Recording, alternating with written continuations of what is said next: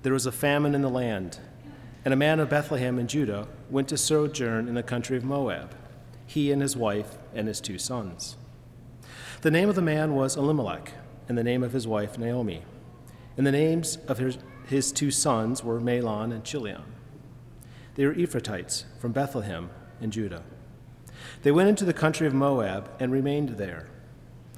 But Elimelech, the husband of Naomi, died, and she was left with her 2 sons. These took Moabite wives. The name of one was Orpah, and the name of the other Ruth. They lived there about 10 years, and both Mahlon and Chilion died, so that the woman was left without her 2 sons and her husband. Then she arose with her daughters-in-law to return from the country of Moab, for she had heard in the fields of Moab that the Lord had visited his people and given them food. So she set out from the place where she was with her daughters-in-law, and they went on the way to return to the land of Judah. But Naomi said to her 2 daughters-in-law, "Go, return each of you to your mother's house. May the Lord deal kindly with you, as you have dealt with the dead and with me. The Lord grant that you may find rest, each of you in the house of her husband." Then she kissed them, and they lifted up their voices and wept. And they said to her, "No, we will return with you to your people." But Naomi said, "Turn back, my daughters. Why will you go with me? Have I yet sons in my womb that may become your husbands? Turn back, my daughters. Go your way, for I am too old to have a husband. If I should say I have hope, even if I should have a husband this night and bear sons, would you therefore wait till they were grown? Would you therefore refrain from marrying? No, my daughters, for it is exceedingly bitter to me for your sake that the hand of the Lord has gone out against me." Then they lifted up their voices and wept again. And Orpah kissed her mother-in-law, but Ruth clung to her. And she said, "See, your sister-in-law has gone back to her people and to her gods. Return after your sister-in-law." But Ruth said, "Do not urge me to leave you or to return from following you. For where you go, I will go, and where you lodge, I will lodge. Your people shall be my people, and your God, my God. Where you die, I will die, and there will I be buried. May the Lord do so to me, and more also, if anything but death parts me from you." And when Naomi saw that she was determined to go with her, she said no more. So the 2 of them went on until they came to Bethlehem. And when they came to Bethlehem, the whole town was stirred because of them. And the women said, "Is this Naomi?" She said to them, "Do not call me Naomi, call me Mara, for the Almighty has dealt very bitterly with me. I went away full, and the Lord has brought me back empty. Why call me Naomi, when the Lord has testified against me, and the Almighty has brought calamity upon me?" So Naomi returned, and Ruth the Moabite, her daughter-in-law, with her, who returned from the country of Moab. And they came to Bethlehem at the beginning of the barley harvest. The word of the Lord. Thanks be to God.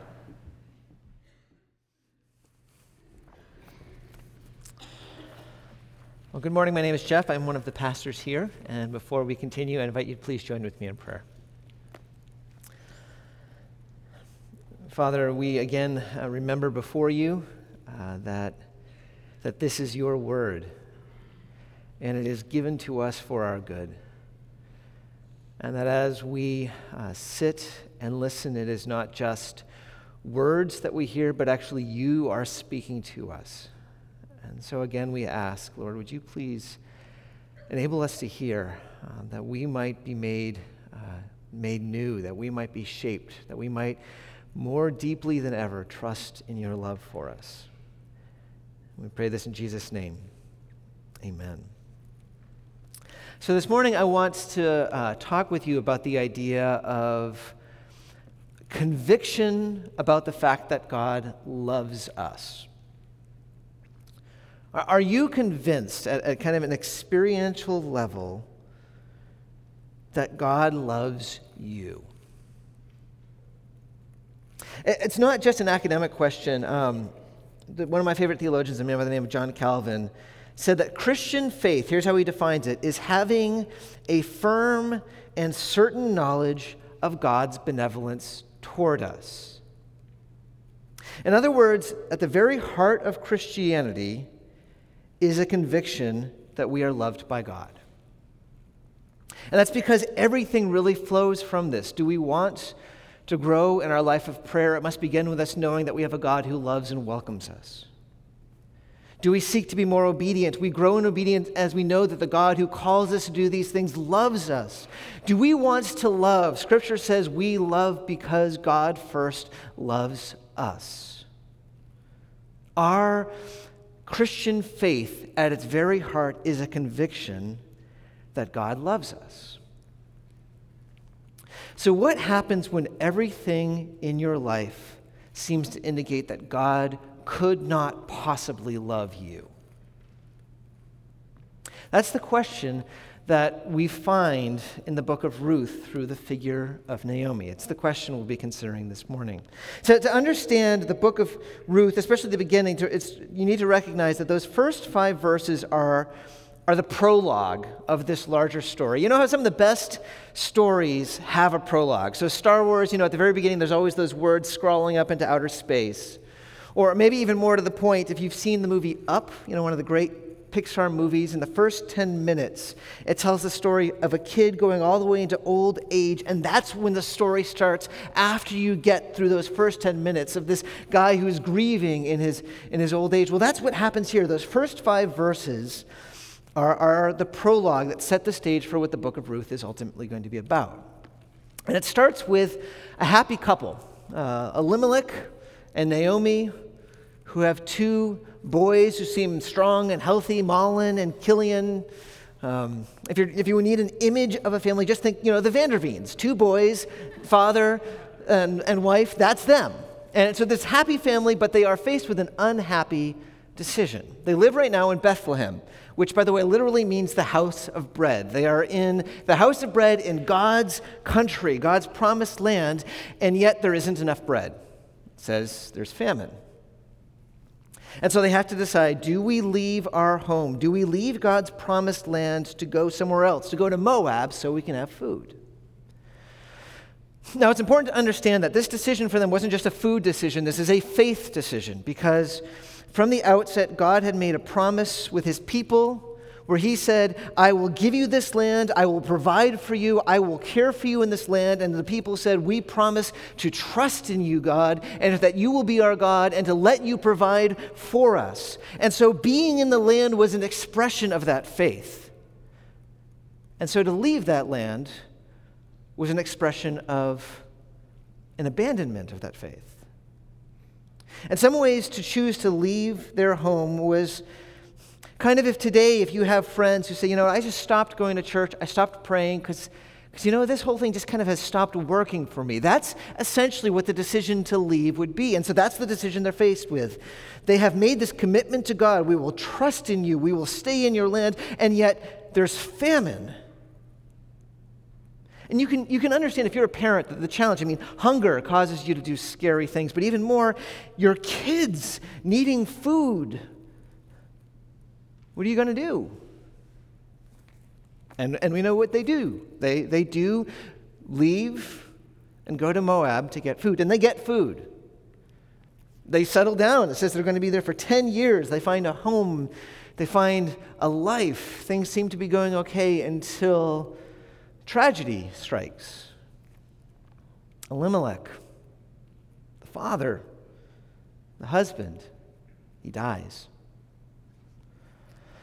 And so Naomi and the kids grieve, but life has to keep continuing. Thankfully, by this point, Malin and Kilian are men. They're able to work the fields. They can move forward. There's still hope. And Malin and Kilian get married, and there's something bittersweet about this for Naomi, because they're 2 wonderful daughters-in-law, Ruth and Orpah, and yet they're Moabites. They don't actually have the faith of their family. They don't believe in the one true God, but what can you expect? You're in Moab. And at least Naomi has this prospect of the moment that she will become a grandmother before her. But that moment never comes.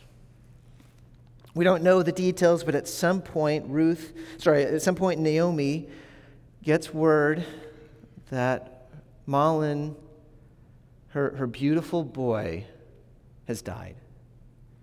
And you can just imagine how horrific that must be. Her just remembering, this was the one that I held when he was crying to help him go to sleep.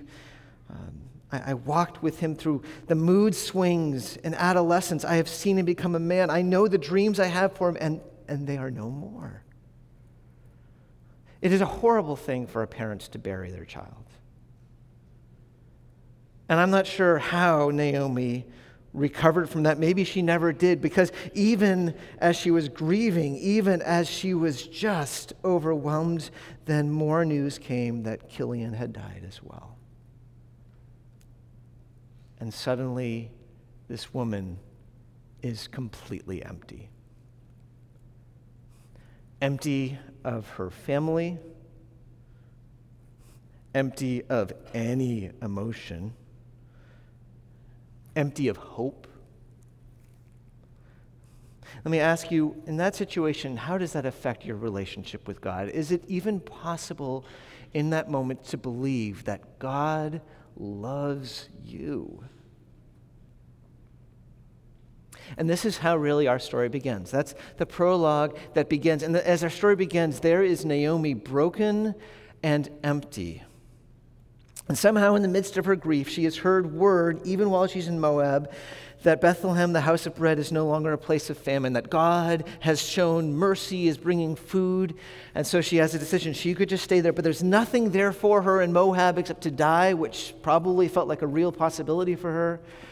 But she decides that it's better for her to go to her hometown, to be at least amongst people who might have known her and maybe who would be generous to her as she needs food. So she gathers her things, she gets up, but there's one thing that she still has to deal with, one kind of loose end that she has to tie. See, in that day and age, technically, when someone married, they would join the family of the husband. So when Ruth and Orpah made vows to Mahlon and Chilion, they were binding themselves through their promise to this new family. In essence, Ruth and Orpah were saying, now we become your daughters. And what that means now is that as Naomi is leaving, well, Ruth and Orpah are obligated to go with her as well. But this is the loose end that Naomi wants to tie up. It says, as she sets out, verse 8, she says to her two daughters-in-law, go, return each of you to her mother's house. In other words, go, let's pretend this never happened. I know you've made vows. I know technically I'm now your mother-in-law, but let's just leave that alone so that you can go back to your previous mother and actually live your life. And as she explains to them, as she tries to convince them why, it gives us insight into how Naomi is feeling, where she is at. The first one's a fairly practical reason. She says, look, I have no more kids. There are no more sons, not even in my womb. I'm not going to be married anytime soon. If you go with me, you will never be married again. You will always be poor. You will always be begging. So why would you go with me? But there's another reason that even more deeply gives us insight into where Naomi is in the moment. Do you notice? When she speaks of her hope for them in verse 9, it says, the Lord grant that you may find rest, each of you in the house of her husband. She's bringing a blessing. May God bless you as you go elsewhere. And then verse 13, do you see at the very end where it says, it is exceedingly bitter to me for your sake that the hand of the Lord has gone out against me. Do you hear what she's saying? If you want the Lord's blessing, it's not with me. Right now, there is hopelessness for me. There is curses upon me. Go, because if you need to be blessed, you must stay away from me. She kind of continues that further on. When we see her later on, after this conversation with Orpah and Ruth, as she eventually comes to her hometown, she tells them that the Lord has dealt bitterly with me. And specifically, she says, the Lord has testified against me. In other words, she's saying, my life is miserable, and it's my fault. I left God, and so God has decided to do these things for me. God is against me. God has cursed me. I asked at the very beginning, how can we experience the reality of the conviction that God loves us? Let me ask you this question. When are you most convinced that God loves you? When do you feel it most clearly? I think one of the common answers that we sometimes will have is when we are doing something that we know is pleasing to God. There's a sense that we can feel his love. Like maybe when we're on a missions trip and what we're doing we know is good, and we kind of just sense God's smile upon us. Or maybe sometimes when we're at church and we're singing and praying and we feel the reality of God's love. Even sometimes if we're working in a way that we know is honoring to him. In Chariots of Fire, Eric Liddell, when I run, I feel God's pleasure. When we do something we know is pleasing to God, we experience his love. And sometimes it's also when we experience some really good thing. Maybe we've been praying for someone to be healed, and then they're healed, and we go, wow, God heard my prayer. He really loves me. Or we experience some unexpected gift, and we see the smile of God. When we experience good things, we feel God's love sometimes.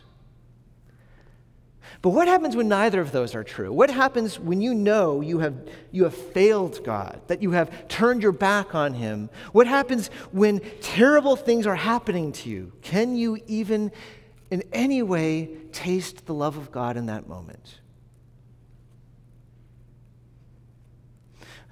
What do you do when you are like Naomi?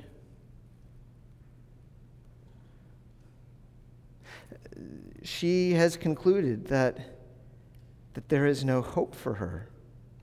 It's not just that if you look at just the facts, she has no husband, she has no sons, she has no future source of income. That would be bad enough. But she's saying it's not just that, it's actually that God is against me. She feels like she is drowning, and it's not just that God isn't holding out his hand to rescue her. She feels like God is pushing her head under the water until she dies. And so she says, why would you stay with me? I am radioactive. I am toxic. There is no reason to go with me. You will experience the curse of God. There is no reason, she thinks, because there's one thing that Naomi doesn't understand, and this lies at the heart of the passage. She doesn't recognize that there is a force, there is a power that she's completely unaware of.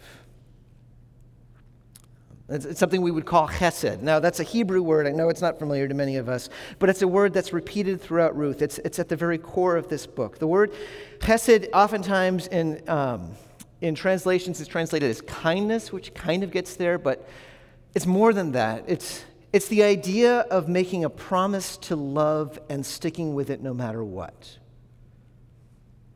It's the idea of deep, unswerving loyalty. And it is something that is at the very heart of this universe.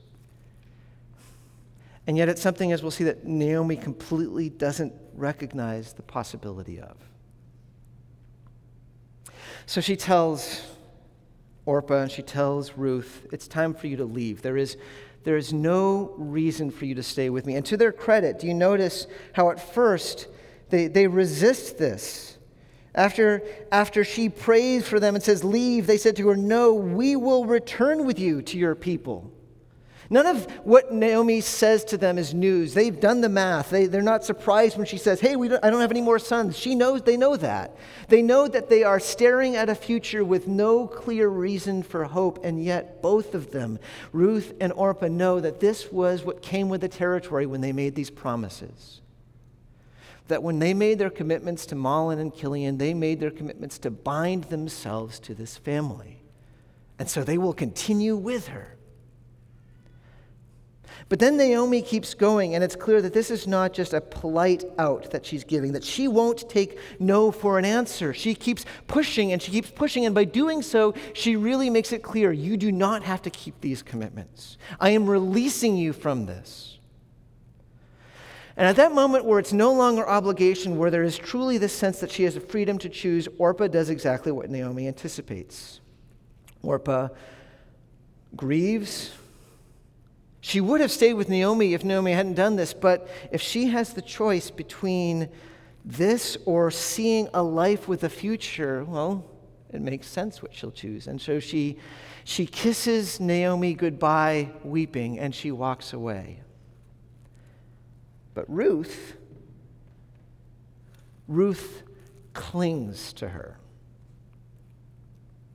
I was thinking, and I realized that in all of the great literature that we have, there is one figure, probably more than any in our literature, that I feel like is similar to Ruth, that is comparable to Ruth, and that is the great figure Horton the elephant.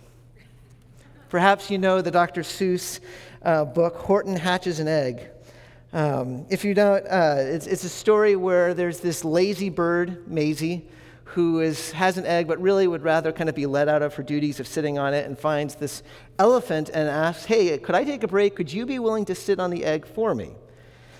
I'll hurry right back while I'll never be missed." "Very well," said the elephant, "since you insist. You want a vacation, go fly off and take it. I'll sit on your egg and I'll try not to break it. I'll stay and be faithful. I mean what I say." "Toodaloo," sang out Maisie and fluttered away. So if you know the story, what does Horton do? He sat all the day and he kept the egg warm, and he sat all the night through a terrible storm. It poured and it lightened, it thundered, it rumbled. "This isn't much fun," the poor elephant grumbled. "I wish she'd come back, 'cause I'm cold and I'm wet. I hope that Maisie bird doesn't forget." Meanwhile, Maisie is on the beach, thinking that she is never coming back. So Horton kept sitting there day after day, and soon it was autumn, the leaves blew away, and then came the winter, the snow and the sleet, and icicles hung from his trunk and his feet. But Horton kept sitting and said, with a sneeze, "I'll stay on this egg and I won't let it freeze. I meant what I said, and I said what I meant. An elephant's faithful 100%. If you know the story, you know that things get worse. The animals come out and mock Horton. And then hunters come, and he has to stay there even as the hunters are pointing guns at him. And then he's captured, and he's put in a circus. But no matter what, he stays on that egg because he has meant what he said, and he said what he meant, because he'll be faithful 100%. And that really is the very heart of what we see in Ruth. She has made a promise. It says that Ruth clings to Naomi, and when Naomi keeps speaking, she says, "Do not tell me to leave." And that language of clinging and leaving is very intentionally meant to remind us of Genesis 2. In Genesis 2, it says that when marriage happens between a man and a woman, that there is a leaving of the family and there's a cleaving to each other, implying that there is a new family connection that is born. And what Ruth is saying is, don't tell me to leave. Don't tell me to break this commitment. I have made my commitment to you. I am clinging to you. I have said what I said, and I mean it, and I'm not going to change. And if there's any doubt about what her attitude is, she says, this is the most beautiful part of this passage: "Do not urge me to leave or to return from following you, for where you go, I will go. Where you lodge, I will lodge. Your people shall be my people, and your God, my God. Where you die, I will die, and there will I be buried." And if there's even any doubt, she actually calls a curse upon herself. "May the Lord do so to me, and more also, if anything but death parts me from you." Have you ever seen, there's a meme, find someone who loves you like, have you seen something like this before? Like, there's all sorts of ones on the internet, like, find someone who loves you like Homer loves donuts. Or find someone who loves you like Kanye loves Kanye. There's all sorts of ones like that. And there's something about this passage where it's basically, find someone who loves you like Ruth loves Naomi. Because there's something absolutely beautiful about this, isn't there? She has bound herself. This is what I mean by chesed. She has made this commitment, and it doesn't matter that there is no future for her in this. That's not how she's making the decision. She has said, I will be with you, and that means she is going to love her no matter what. It is a beautiful thing. I mean, have you ever experienced a love like that, where you know this person is with you? It doesn't matter if you fail them at times. It doesn't matter if it gets hard. They will be with you. There is something amazing about that. And yet, what's striking is how Naomi responds. Do you notice this? And when Naomi saw that she was determined to go with her, she said no more. Really? I mean, there's not even a gratitude. I mean, this was just the most amazing speech, one of the most amazing speeches in the Bible, and you kind of get the sense that Naomi kind of rolls her eyes and says, okay, it's your funeral. I suspect part of this is just the fact that Naomi right now is just so emotionally flatlined that she cannot see it, right? There's a huge part of the grief here. But I think there's another element as well, and that is that Naomi does not have the capacity yet to understand this kind of commitment. I mean, think about her own life. When she had that decision 10 years ago where it was between sticking with the promises she made to God and doing what was practical, well, you've got to do what's practical. I mean, you need the food. And now her daughters are facing the same decision. You have this promise, but then there's also the practical. You need to do what is practical. You need to find a husband. She doesn't understand that there is another choice. She doesn't understand that it's possible not to be bound by a present situation, but to be bound by promises that transcend the present situation. It is a massive blind spot. And the blind spot that she has doesn't just extend towards how Ruth treats her. There is this somewhat jarring moment. I wonder if you picked it up at the end. Whereas she comes back, and these people who haven't seen her for a decade are like, is this possibly Naomi? And she says, don't call me Naomi, which means pleasant. Call me Mara, because my life is bitter. And notice kind of the summary that she gives, like the status update in verse 21. I went away full, and the Lord has brought me back empty.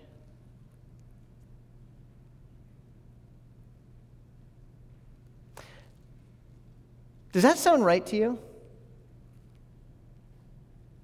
In case we miss the blind spot, notice verse 22. So Naomi returned, and Ruth, the Moabite, her daughter-in-law, with her.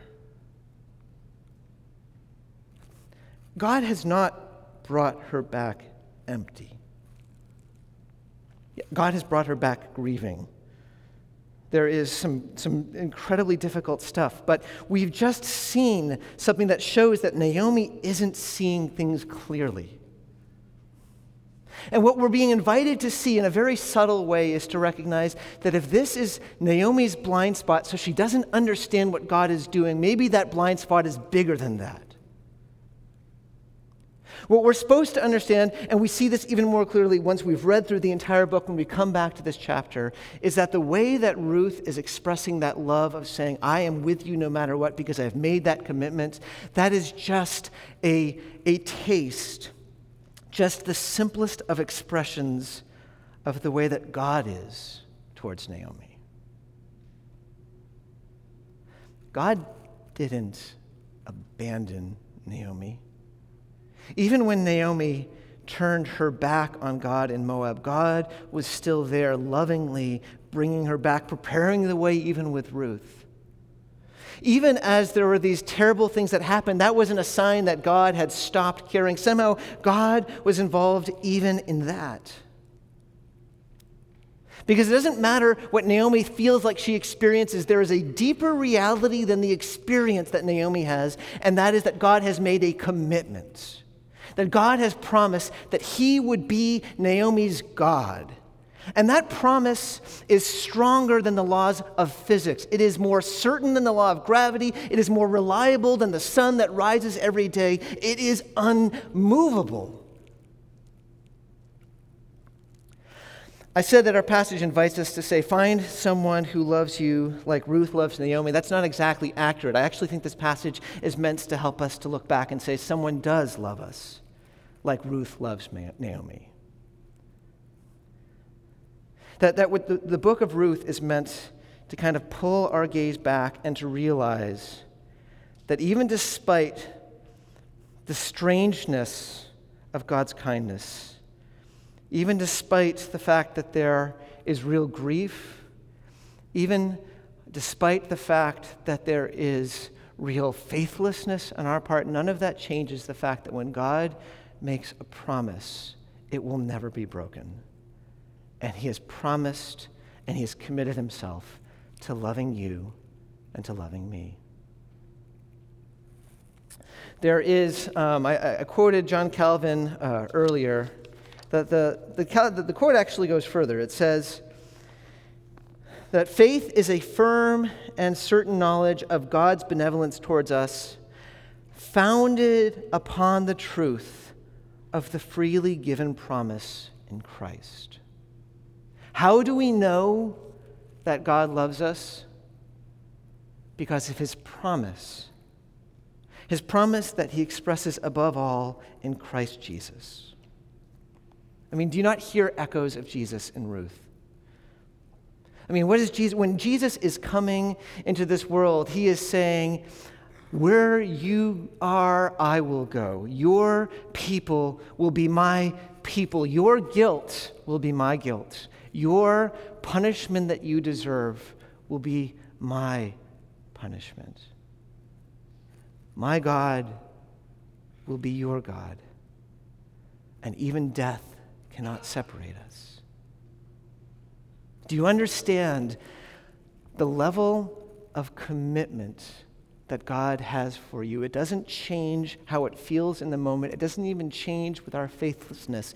It is completely founded on the fact that God is a God of chesed, that our God has made a promise and it will never change, and his love for you will never change.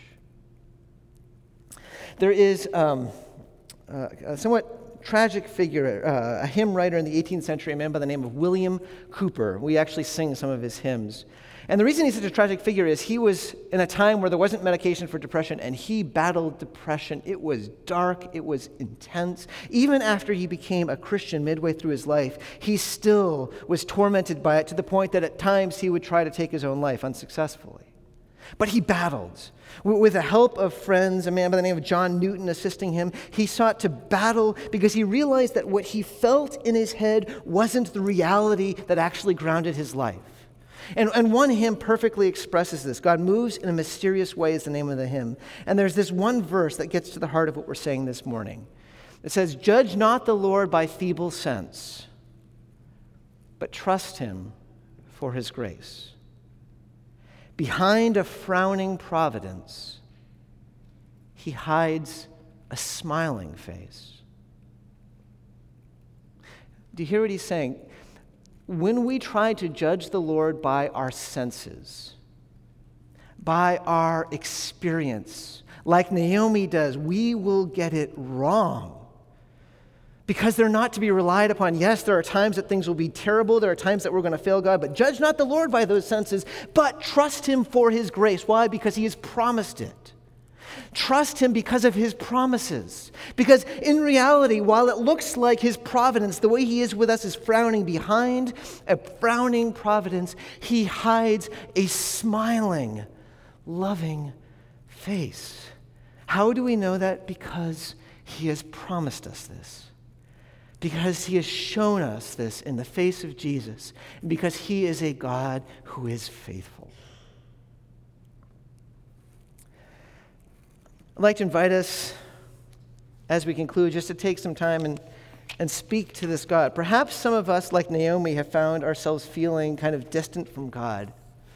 Maybe we are, in reality, people who have kind of like stopped really leaning into the reality that God loves us. This would be a really good time to turn to God in prayer and to ask for his help and for his forgiveness. Would you please join with me in a time of silent confession, and then I'll lead us in confession in a moment's time.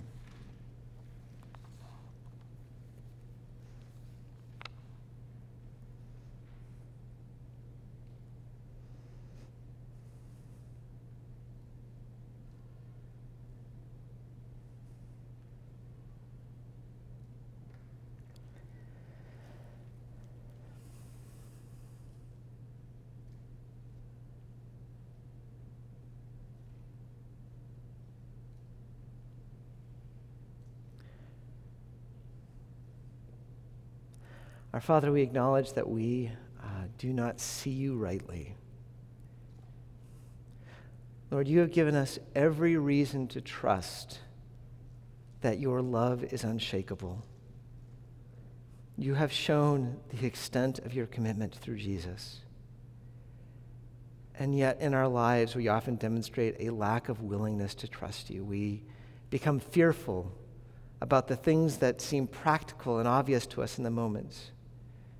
And so we sometimes rely on other things rather than resting in you, trusting in your word, and seeking to obey you. Father, we pray that you would forgive our faithlessness. We pray that you would cure us of this faithlessness, that your Spirit would convince us more and more deeply of the reality of your unchanging, faithful love. And we pray this in Jesus' name. Amen. Hear the good news of the gospel from Colossians 1. He has delivered us from the domain of darkness and transferred us to the kingdom of his beloved Son, in whom we have redemption, the forgiveness of sins. Thanks be to God.